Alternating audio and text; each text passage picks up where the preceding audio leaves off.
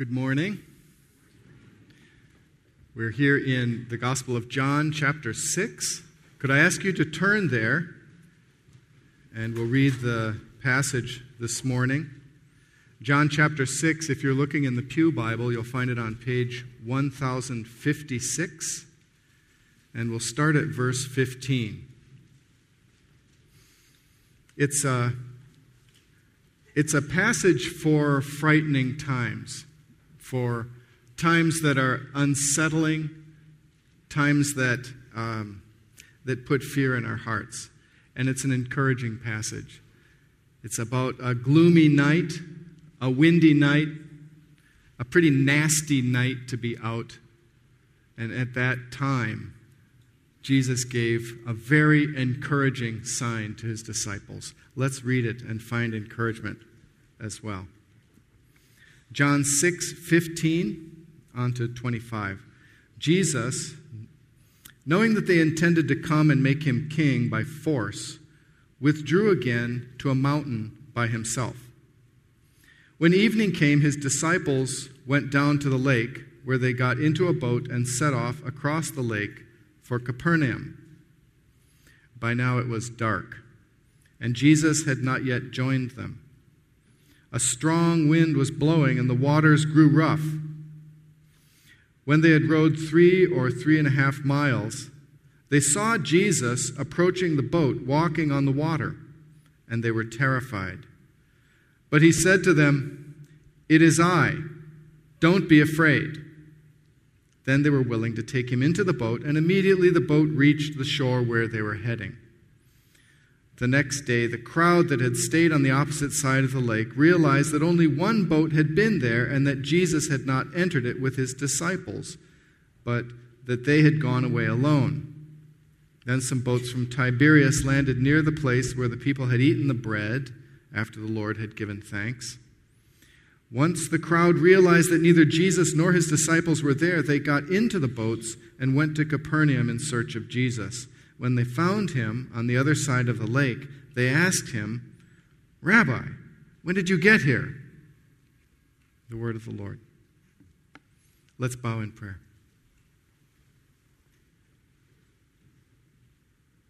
Thank you, Jesus, for this sign.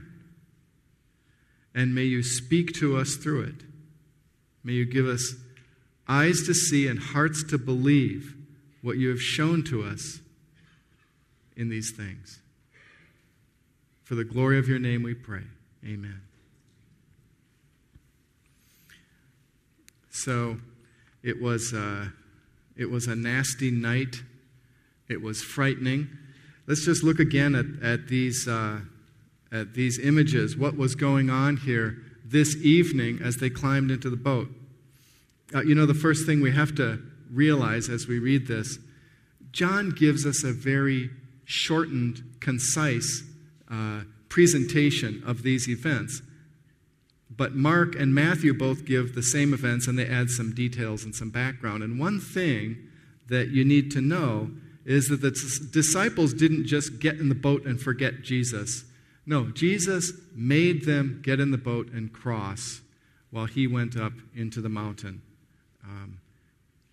So this was Jesus' plan, that they should go out into the lake. They were following his orders. They were following his plan. And he was up in the mountain. He was trying to get away from the crowd, to avoid the crowd, because they had the wrong idea of what his kingdom was about. So when evening came, his disciples went down to the lake, where they got into a boat and set off across the lake for Capernaum. Now, maybe it was a nice evening. Maybe it was looking ominous to them. I don't know. But certainly what happened is that it got dark, and Jesus had not joined them, so it was dark, and they were alone. They were without Jesus. And a strong wind began to blow, and the waters began to grow rough. So the sea was rising, and it was getting more difficult out there. Mark informs us that actually the wind was blowing in their faces, that it was blowing against them, and so it was very hard sailing. So they were having to row, and it says when they had rowed 3 or 3.5 miles, they saw Jesus approaching the boat.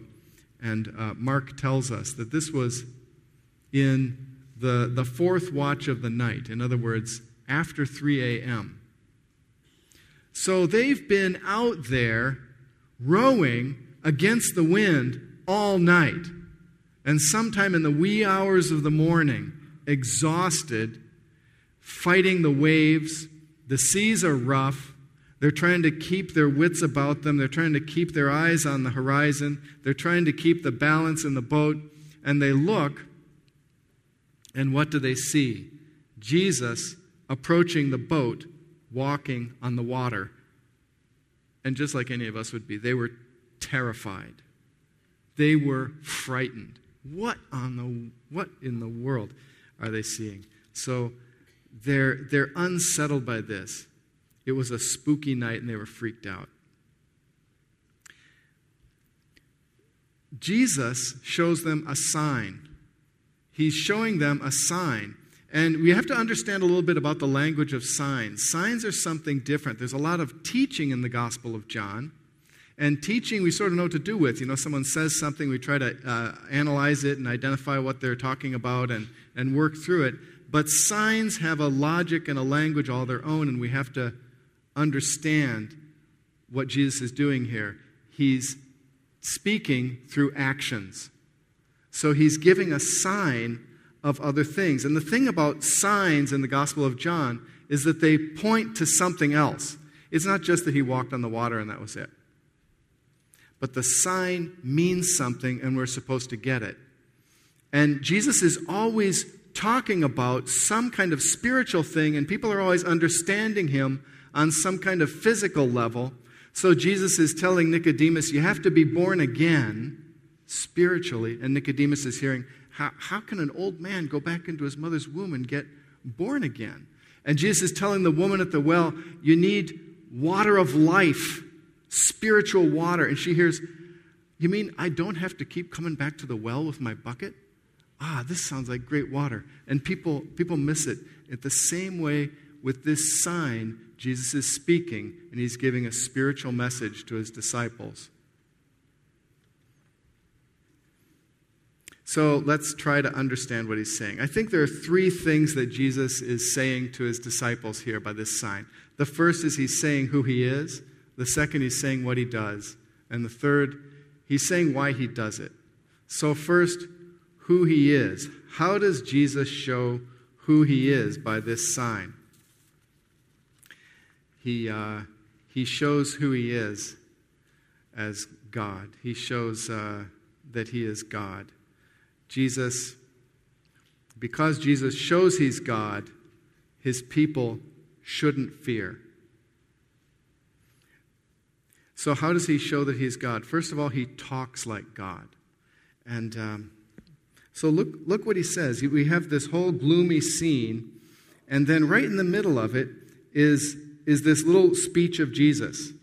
Verse 20, he said to them, "It is I, don't be afraid." They're terrified. They're seeing, somebody walking on the water. Whoa, out in the middle of nowhere. And he says, "It is I, don't be afraid."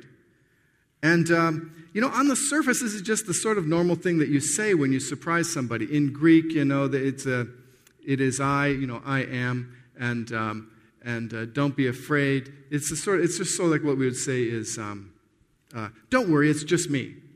That's what he says. You come around the corner, someone didn't expect to see you, suddenly they're shocked, they're frightened. He says, don't worry, it's just me. Oh, okay. And so we could pass over it like that and see nothing more there than that.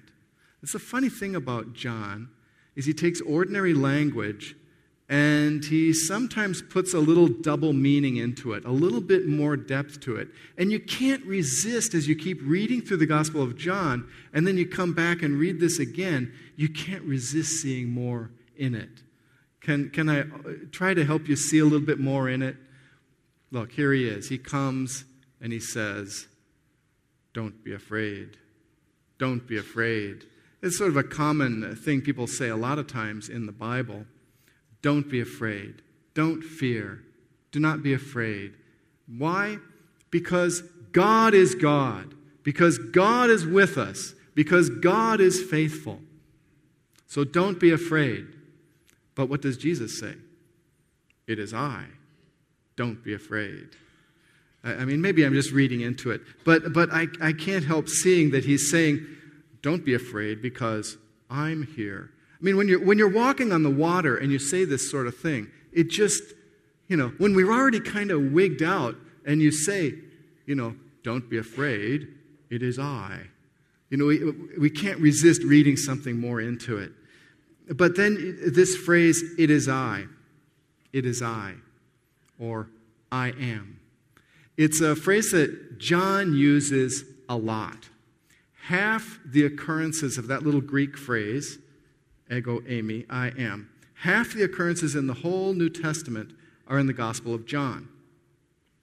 And over again, there is one person in the Gospel of John who keeps saying, I am, in this way. And it's Jesus. There's one other guy who says it one time. That's the blind man. They're trying to figure out, are you really the guy who was blind? He says, I am. Otherwise, it's always Jesus. I am the bread of life.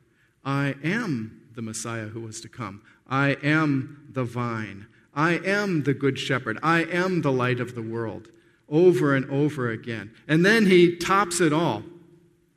In John chapter 8, verse 58, he tells the Jews, before the ancestor of the Jews, Abraham, was born, I am. What? Yes, I am. And not only that, but that's the name of God in the Old Testament. When he sent Moses, he said, tell them, I am sent you, because that is my name, I am. So Jesus says, he comes, I am. Don't be afraid. But like I say, you can read the Greek and it's just, don't worry, it's just me. Don't worry, it's just me. So I think he talks like God. I think he talks a little bit like Isaiah chapter 41, verse 10. So do not fear, for I am with you. Do not be dismayed, for I am your God. I will strengthen you and help you. I will uphold you with my righteous right hand. That's what I hear. He talks like God. But the real sign here is that he walks like God. So Jesus shows that he is God. He talks like God. He walks like God.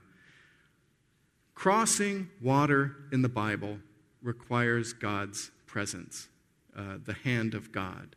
And so in the Exodus, the people of God, they cross the sea because God is with them. And God does an amazing thing by opening the sea so that they can cross through. There's another little parallel. If you would turn with me back into the Old Testament, keep your finger there in John 6. Back to 2 Kings chapter 2. You can find this in the Pew Bible on page 359. 2 Kings 2. And here is the prophet Elisha performing a miracle. It's really the first miracle that he performs. It's just at the time when the prophet Elisha takes up Elijah's cloak. Now, we were just doing this tongue twister last week, weren't we? Elisha and Elijah. Because last week we were looking at the miracle Jesus did in the day with the crowd. And that miracle was to divide loaves and feed a huge crowd. Elisha did something like that. He took 20 loaves and fed 100 men. But Jesus takes 5 loaves and feeds 5,000. So he takes Elisha's miracle and he blows it out of the water by expanding the proportions beyond all reason. And he does the same thing with Elisha's miracle of crossing the water. So just look here what's going on. Elisha really gets a huge level of recognition when he crosses the water. Now he's going along with Elijah. Elijah is the big guy. And Elisha, everybody knows that Elijah is going to be taken away. And Elijah's sticking with him all day long. So you get down to verse 8. 2 Kings 2:8. And then the two of them went to the Jordan. And Elijah took his cloak, rolled it up, and struck the water with it, and the water divided to the right and to the left, and the two of them crossed over on dry ground, just like Israel crossing the Red Sea or crossing the Jordan. And then when they crossed, Elijah said to Elisha, "Tell me, what can I do for you before I'm taken from you?" "Let me inherit a double portion of your spirit," Elisha replied.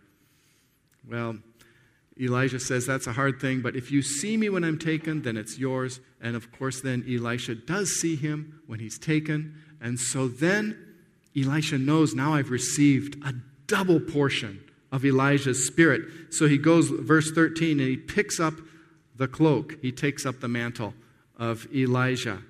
He picks up the cloak that had fallen from Elijah. He went back and stood on the bank of the Jordan. Then he took the cloak that had fallen from him and struck the water with it. "Where now is the God of Elijah?" he asked. When he struck the water, it divided to the right and to the left, and he crossed over. And when the company of the prophets saw this, they said, "The spirit of Elijah is now on Elisha." And they came and they knelt down before him, and they acknowledged him as the man of God, the prophet. He gave a sign, and he really showed who he was. He crossed maybe 50 or 100 feet of water on dry ground. And that was amazing. He parted the water and made it stand to the side so he could walk through. Jesus walked on maybe 3 or 4 miles of water, walked on top of the water. He takes Elisha's miracle and he just blows it out of proportion. There's just no comparison. There's no one like Jesus. There's no record. There's no history. There's no precedent. There's nothing like Jesus. He's unique. And he comes in and he says, "Do not fear. It is I." So Jesus talks like God. Jesus walks like God. And the disciples see this, and they recognize God's presence when they see it. It's like what John said about that first sign that Jesus did. The first sign that Jesus did in the Gospel of John, John records 7 signs that Jesus did. And the first one, which he calls the first, is the turning of the water into wine. And in chapter 2, verse 11, John tells us the result was that thus he revealed his glory, and his disciples put their faith in him. And that's what happens here as well. Jesus walks on the water, he reveals his glory, and his disciples put their faith in him.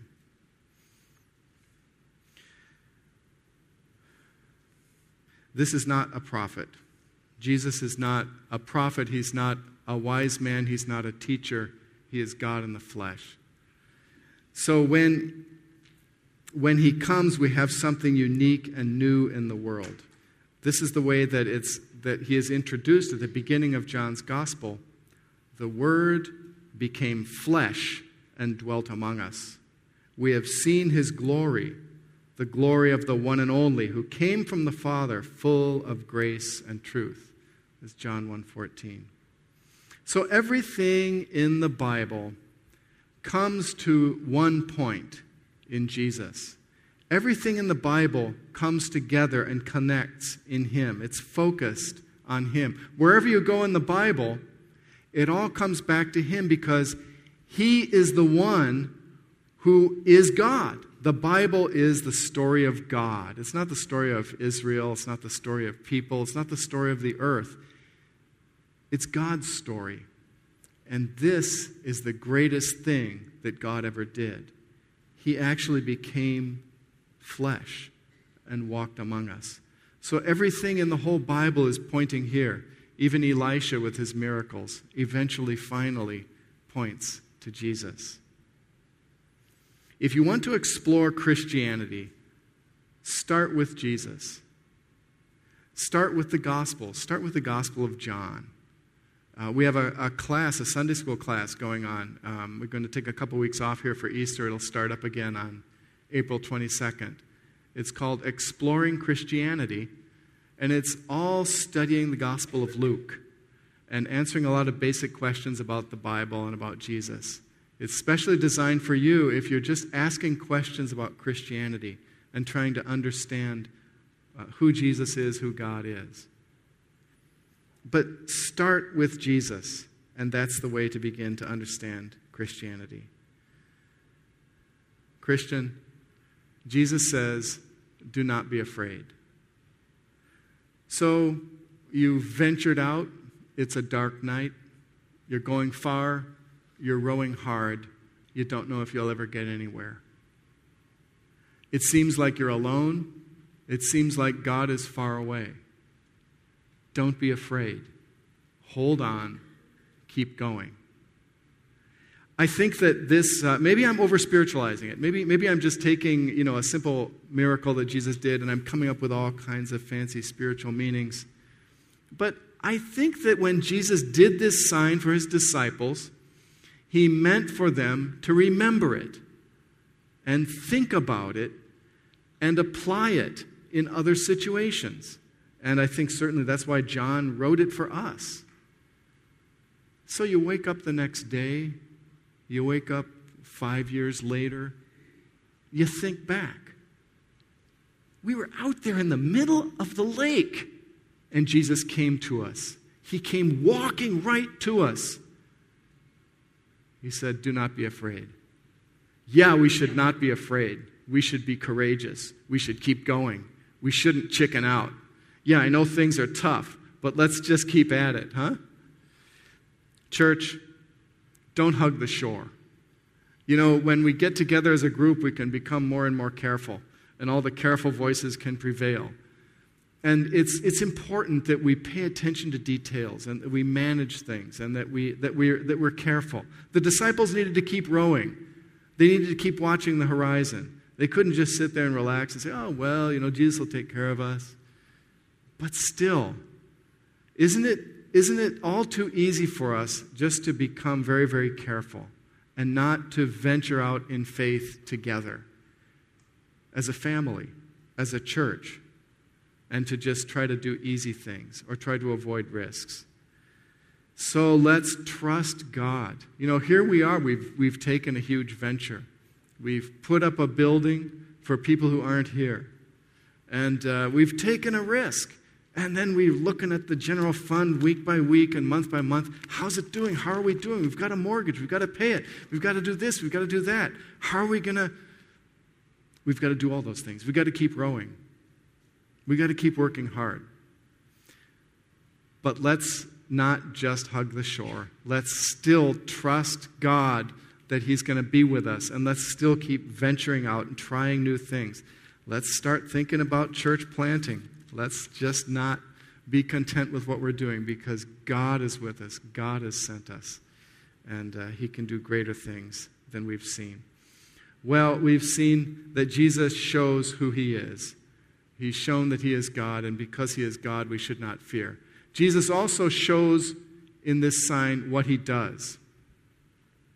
He saves. He is a Savior. And because Jesus shows he's a Savior, his people shouldn't fear. So how does he show that he's a Savior in this sign? I think the first thing is that he comes to them. They're 3 or 4 miles out to sea, out in the waves, out in the wind, but he comes to them. Jesus comes to where they are. It was such a terrible night because it was dark, because it was windy, and because Jesus was not with them, but Jesus comes to them. He is a Savior who is present, and by his presence, he saves us. He is with us, and that gives us encouragement to not be afraid. There's nowhere that Jesus can't get to you. So he gets right out to them, and then he gets into the boat with them. Look at verse 21. He said to them, "It is I, don't be afraid." And then they were willing to take him into the boat, and immediately the boat reached the shore where they were heading. So he's with them. Just like, Isaiah talked about the Messiah who would come, and that the virgin would be with child, and she would bear a son, and his name will be Emmanuel, which means God with us. That's who Jesus is, God with us. And the last words of the Gospel of Matthew, the last verse, Matthew 28:20. Behold, I am with you always to the very end of the age. He is with us. He is a Savior who stays close by. John makes the same, the Gospel of John records Jesus making the same point. John 14, verse 18. It's at the Last Supper. Jesus is preparing his disciples for the fact that he's going to be leaving. He's going to go to be with his Father. He's going to rise from the dead, and he's going to be ascending to heaven. And so he tells them that they should take comfort in his spiritual presence when he is physically absent. He says, I will not leave you as orphans. I will come to you. Before long, the world will not see me anymore, but you will see me. Because I live, you also will live. On that day, you will realize that I am in my Father, and you are in me, and I am in you. There's a spiritual presence of Jesus with his people. He comes to them, and he brings them home. So he gets in the boat, and John just says it immediately reached the shore where they were going. How that happened, Matthew and Mark don't describe anything of, miraculous, boat moving quickly through the water or anything like that. What they describe is that when Jesus got into the boat, the wind died down and the sea became calm. So a distance that was taking them all night to travel, now they could just go. Maybe that's all it is. Maybe it's a miracle. Maybe there was a miracle that suddenly the boat was able to move very quickly. Either way, what John lets us see is that when Jesus gets in the boat, they get home. When Jesus gets in the boat, it's no longer an impossible journey, but they're getting home. They're home. Jesus comes and finds his people and takes them home. And so that's the sign. That's the sign that he comes, he gets his people, and he takes them home. And will you look at John 14? John 14, the first 6 verses. And again, maybe I'm stretching this sign a little bit too thin. You be the judge of that. I think that it points to the reality of what Jesus does for his people, and that it's pregnant with spiritual meaning, and that we need to look for that. So here's what I see. I see that Jesus comes back from heaven, and he finds his people wherever they are. However far out at sea we may be, he finds us, and he gets us home. Look what he says in John 14, the first 6 verses. Do not let your hearts be troubled. That's the same theme we're talking about. Trust in God. Trust also in me. In my Father's house are many rooms. If it were not so, I would have told you. I am going there to prepare a place for you. And if I go and prepare a place for you, I will come back and take you to be with me, that you also may be where I am. You know the way to the place where I am going. And Thomas, I love him, he speaks up and he says just what we're all thinking. Thomas said to him, Lord, we don't know where you are going, so how can we know the way? Jesus answered, I am the way and the truth and the life. No one comes to the Father except through me. If you're connected with Jesus, he will come for you. He will be with you, he will get you, and he will take you home to be with him forever. He won't forget us. He remembers his people. He keeps track of them. Even though you're way out in the middle of the lake, he'll find you.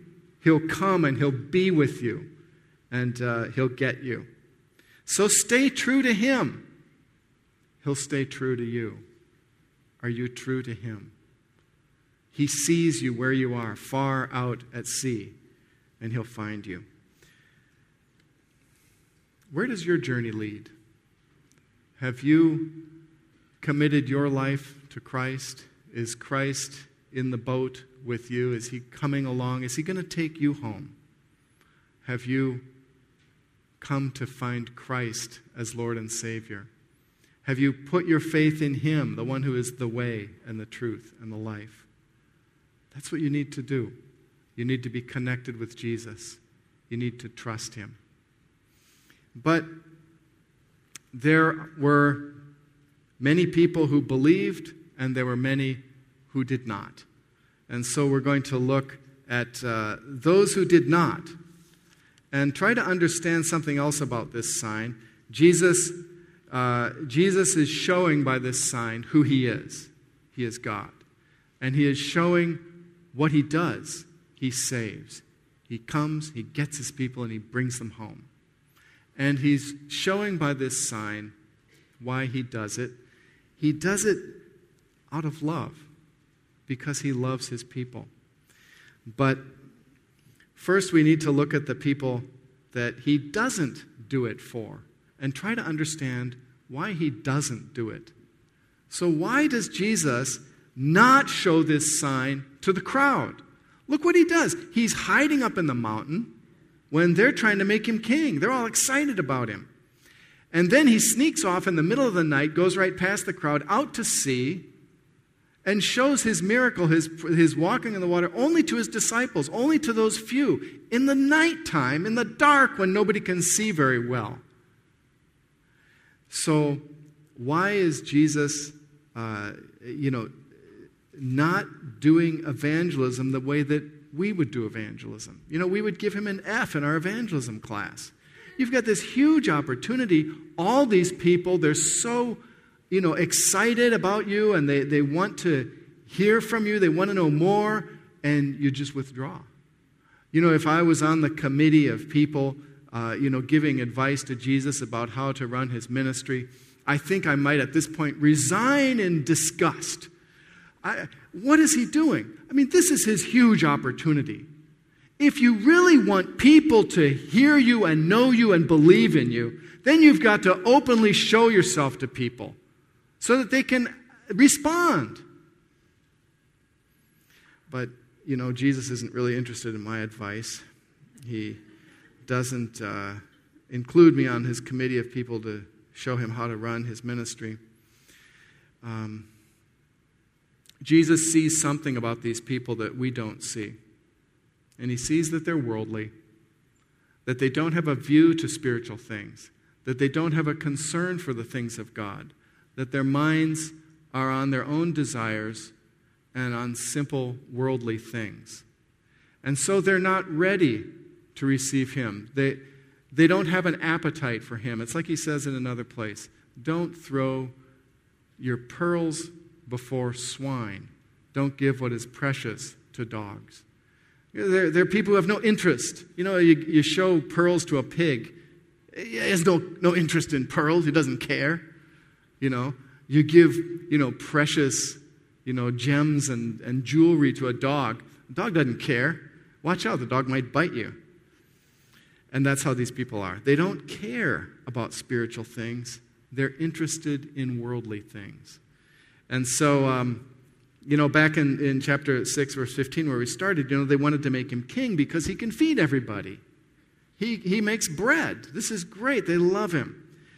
So what their interest is their stomachs. It's their food. And the same thing comes later in the chapter. It's the constant theme of the chapter. We'll look down in verse 26. They come, they find Jesus, and they say, Rabbi, when did you get here? And he says, I tell you the truth.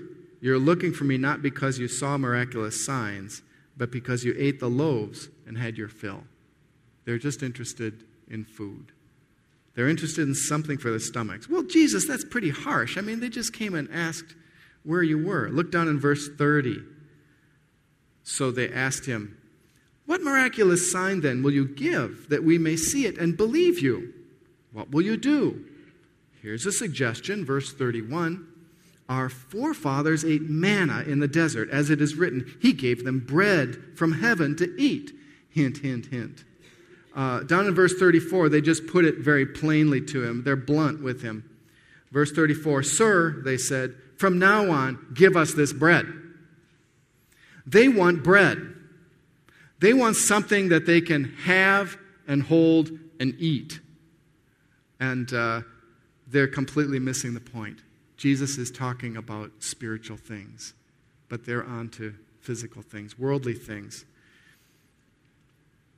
So, Jesus he has not given them what they desired. All he gave them was a puzzle. All he gave them was a riddle. All he gave them was a parable. Where's Jesus? There was one boat that left. The boat was here. Who was in the boat? I saw. It was only the disciples. Jesus went up in the mountain. He's not up in the mountain. Where is he? He's not here. Oh, well, let's go look for him in Capernaum. So there he is. Hey, when did you get here? But they really aren't interested in trying to solve the puzzle. Now that they have him, they can get bread. So they're not trying to find out, is there some glory in Jesus? Is there some wonderful power? Is there some wonderful presence? Is God present here, saving and making himself known? No, they're not interested in that. They want bread. Don't seek Jesus to get something else. Seek Jesus for himself. Jesus was hidden from the crowd, but he was revealed to believers. The disciples saw the sign, and they were encouraged. And you know who else saw the sign? You and I. As far away as we are, we get to see what the crowd didn't get to see, because we get John's gospel. These signs were performed by Jesus not only for the people who saw them, but also for us who would be told about them.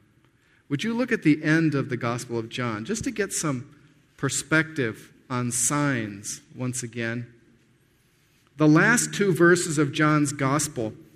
One important thing is that we're connected. There's a connection for us with Jesus through these signs, because the person who records them for us is an eyewitness. Look at the last two verses of John. The writer introduces himself. He is this mysterious character which we're going to meet as we continue through John's Gospel, called the disciple whom Jesus loved. And then at verse 24, chapter 21, verse 24, this is the disciple who testifies to these things and who wrote them down. We know that his testimony is true. So he says, I saw it, I was there, I'm writing this down, and I'm not telling any lies. I'm telling you the truth. Jesus did many other things as well. If every one of them were written down, I suppose that even the whole world would not have room for the books that would be written. Signs are related to the purpose of the whole book. Would you look back in chapter 20 and verse 30 and 31? Here again, John talks about miraculous signs and the purpose of the book. So he says, chapter 20, verse 30 and 31, Jesus did many other miraculous signs in the presence of his disciples, which are not recorded in this book. But these are written that you may believe that Jesus is the Christ, the Son of God, and that by believing you may have life in his name. Maybe you feel like, Jesus lived a long, long time ago, and there's no connection between him living so long ago and me living today. I wish I could have, met Jesus or seen Jesus. Look at verse 29. Verse 29, you're more blessed than those people who got to see these miraculous signs themselves. Thomas, he was doubting until he got to see and touch. And Jesus told him, "Because you have seen me, you have believed. Blessed are those who have not seen and yet have believed." What a blessing to be able to read about these signs from this eyewitness. Jesus did the signs so that we would hear about them, to read about them, and to see right through John's eyes, to see the glory of Jesus, and to have that connection with Jesus today, right through the writings of an eyewitness, John, whom Jesus sent as a messenger to tell us about him. Don't seek Jesus to get something else. Jesus is enough. Seek his glory. Pursue him. Love him. 2 Corinthians 5:16-17. So from now on, we regard no one from a worldly point of view. Though once we regarded Christ in this way, we do so no longer. Therefore, if anyone is in Christ, he is a new creation. The old has gone. The new has come. Seek Jesus for his glory, for his salvation, for new life that he gives us.